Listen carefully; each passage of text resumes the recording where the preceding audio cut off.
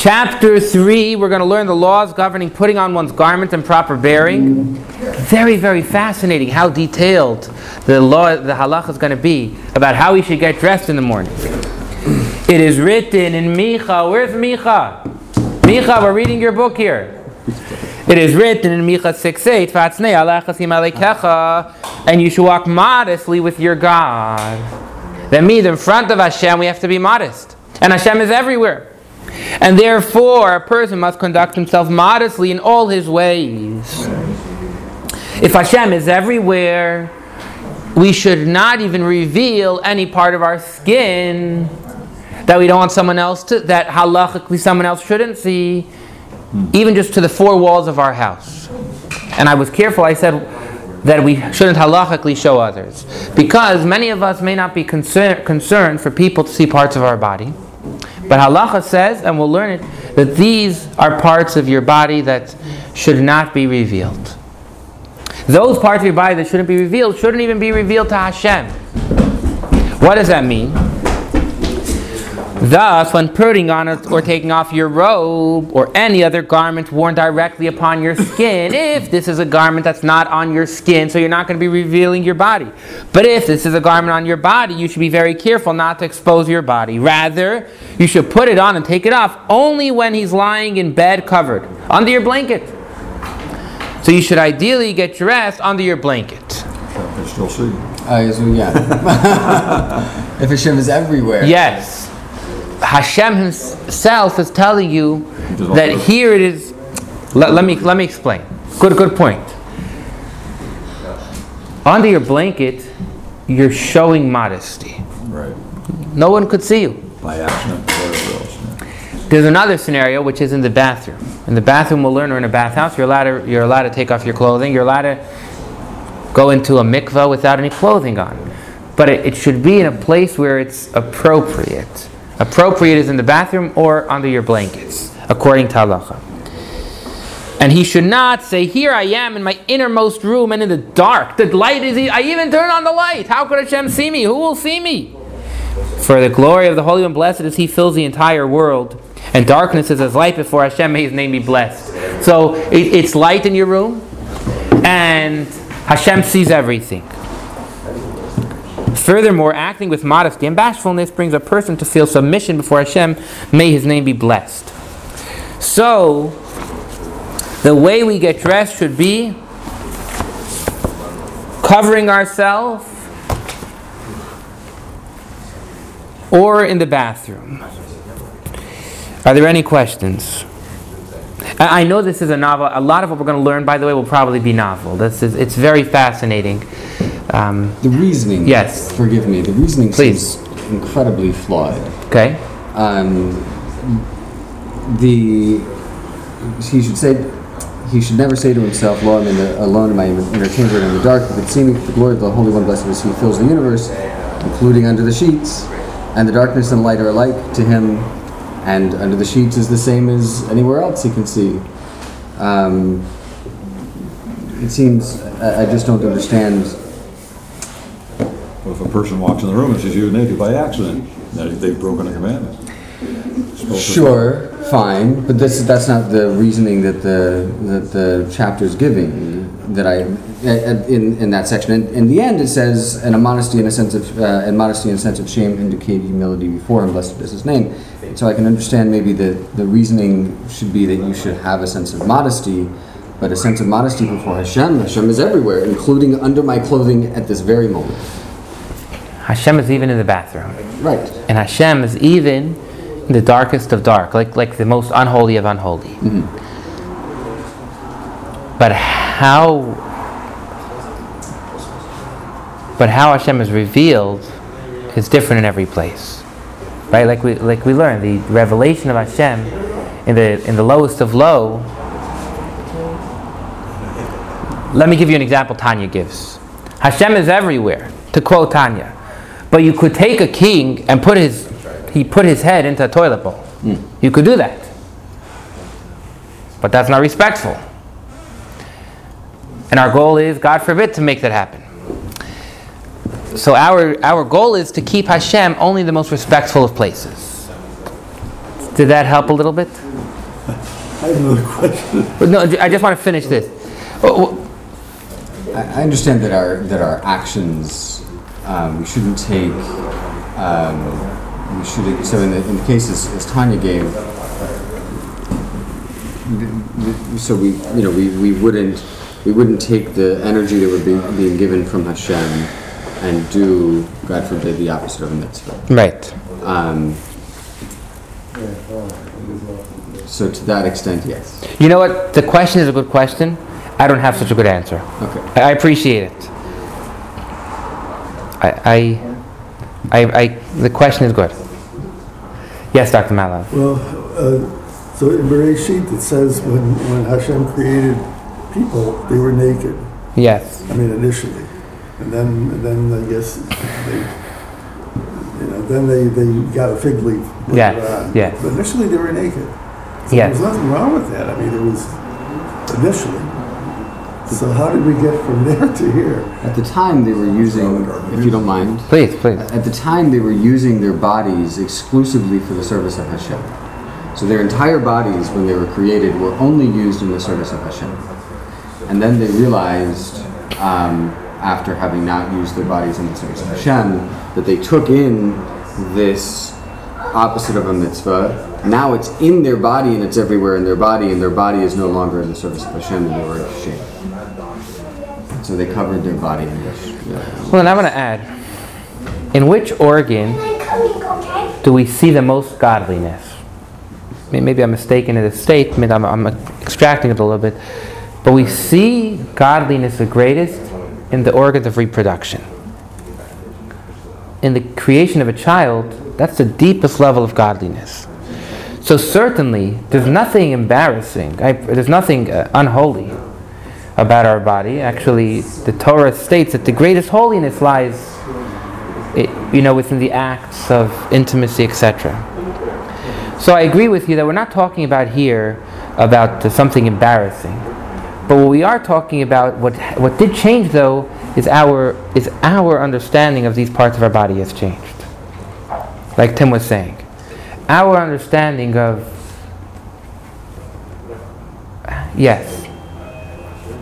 has changed with the sin, and therefore, for that reason, we need to show modesty.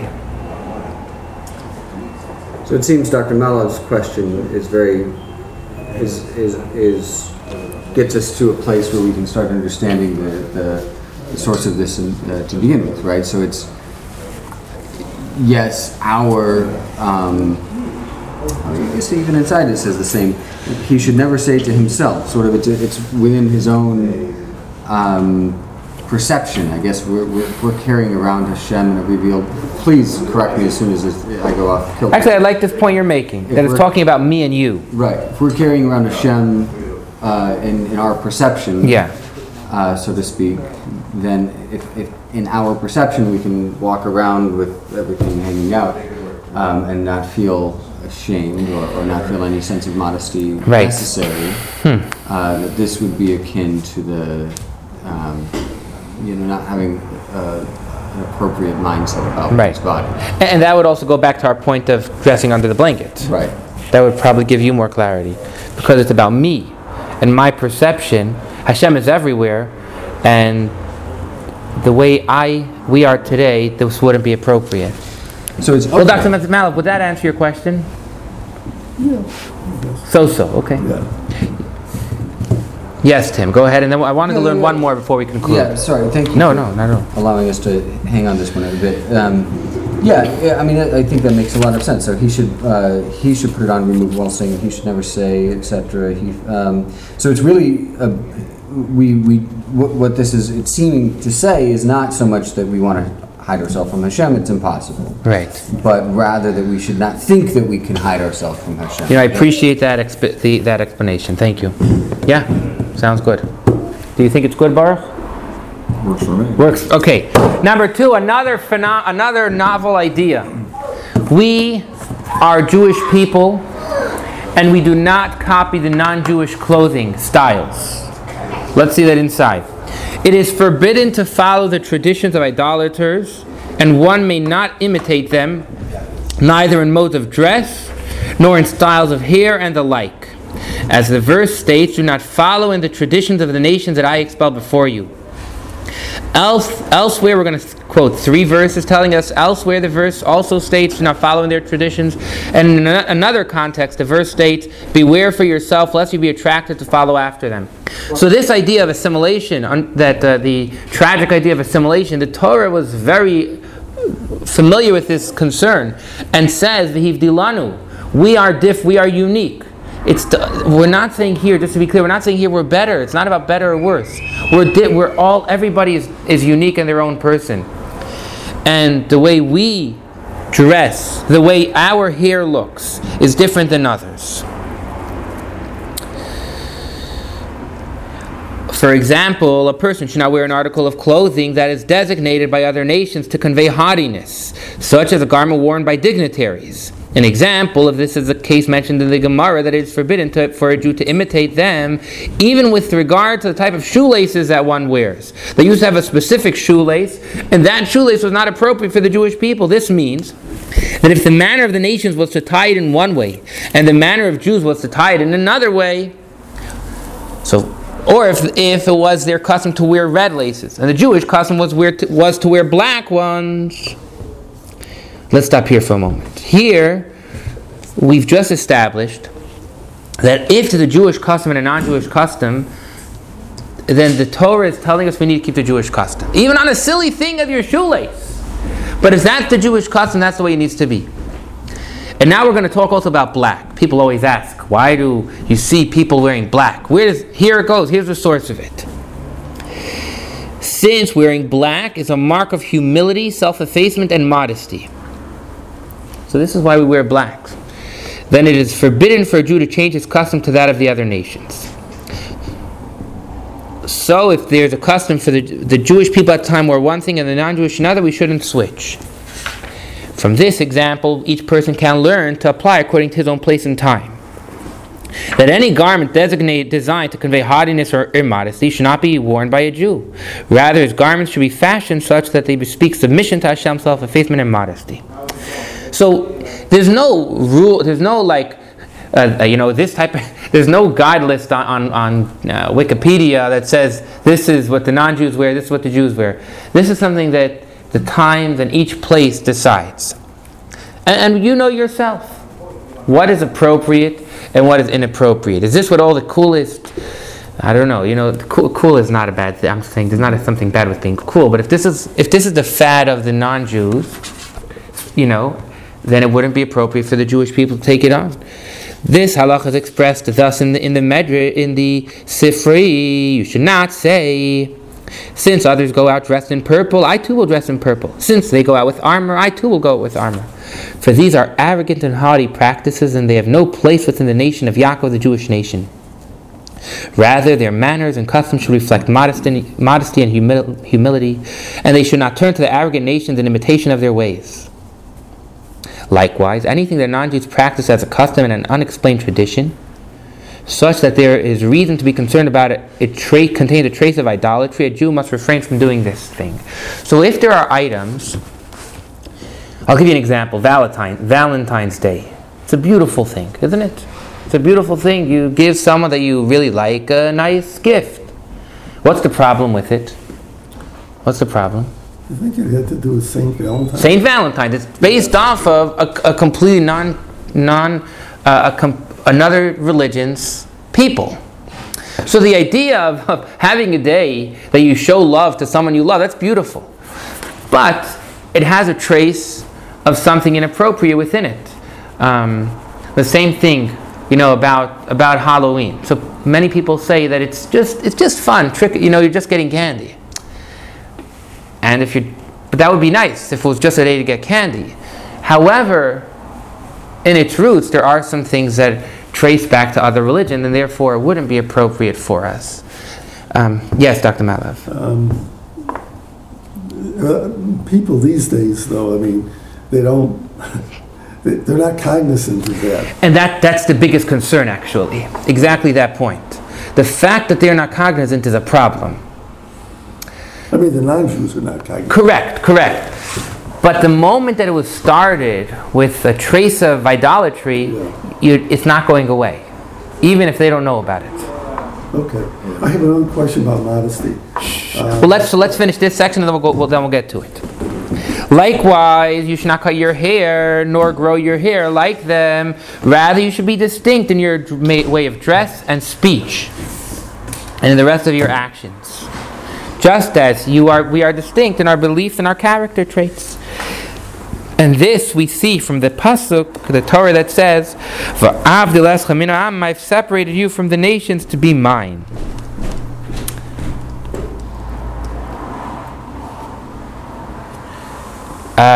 Dr. Malav, it's interesting.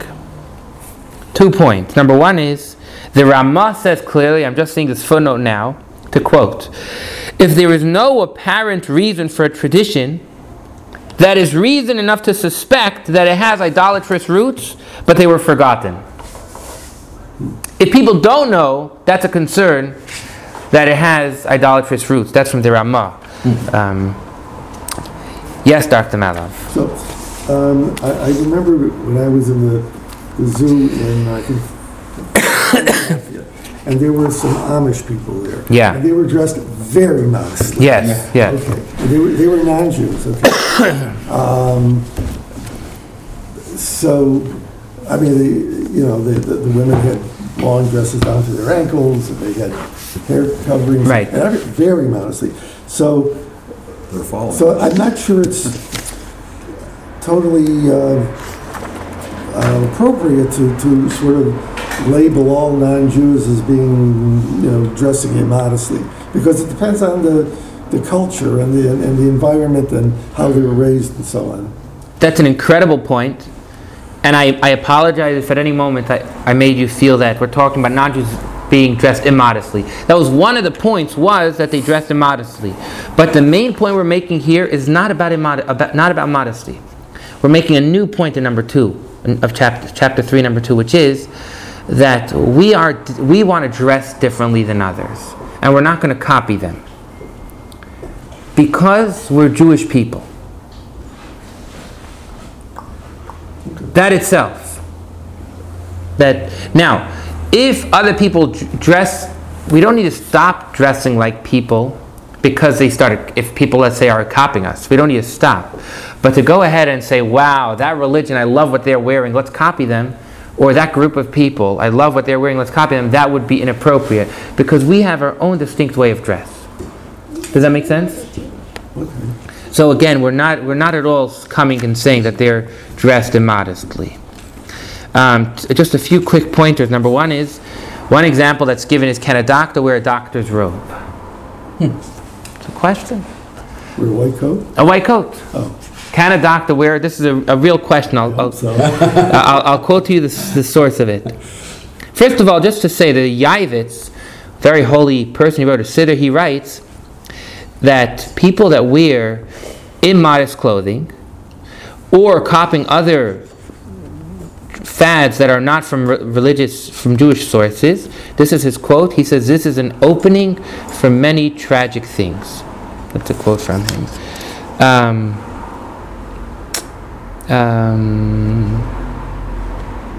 I just want to find that place about a doctor.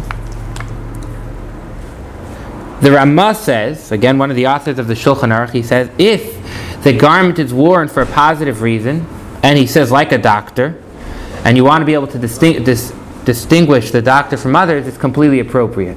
So joining a force of people, and that's not about being Jewish, a police force, that's appropriate. Yes. Any other questions?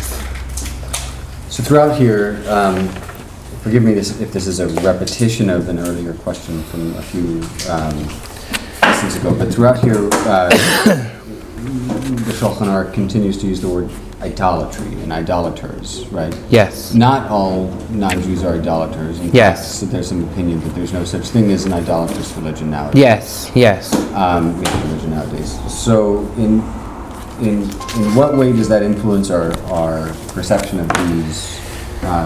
So here, for example, it says regarding the holidays, or the customs rather, that they're He should not imitate any of their customs, even if there's but a slight suspicion of idolatrousness. Right, right. So it's from another religion, but it's not idolatrous. Does that influence our perception of how we should treat the custom? So the question is, if there's no trace of idolatry, is there a problem? Right. So it's not Jewish. Right. It is from a different religion, but the religion itself isn't idolatrous. Is that a problem? Right.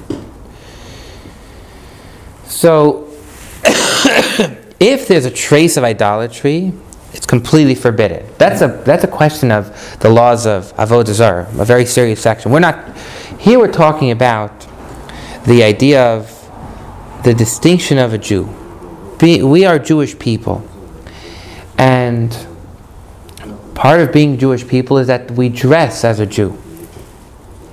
So I don't think, my understanding of this area is, although it does use the word Ovdei Kochavim, idolaters, we're not specifically talking about people that serve idols. This section here is telling us that we are a unique people, and we want to dress like that. We don't want to stick out. We're going to learn to dress and not look nice is actually a very big embarrassment for Hashem. So we want to look nice and appropriate, but we don't want to copy other people. Thank you. So should we understand throughout the Shulchan Aruch that this term idolaters or idolatry is really synonymous with non-Jews, because that was appropriate at the time? Generally speaking, yes. Okay. Yes.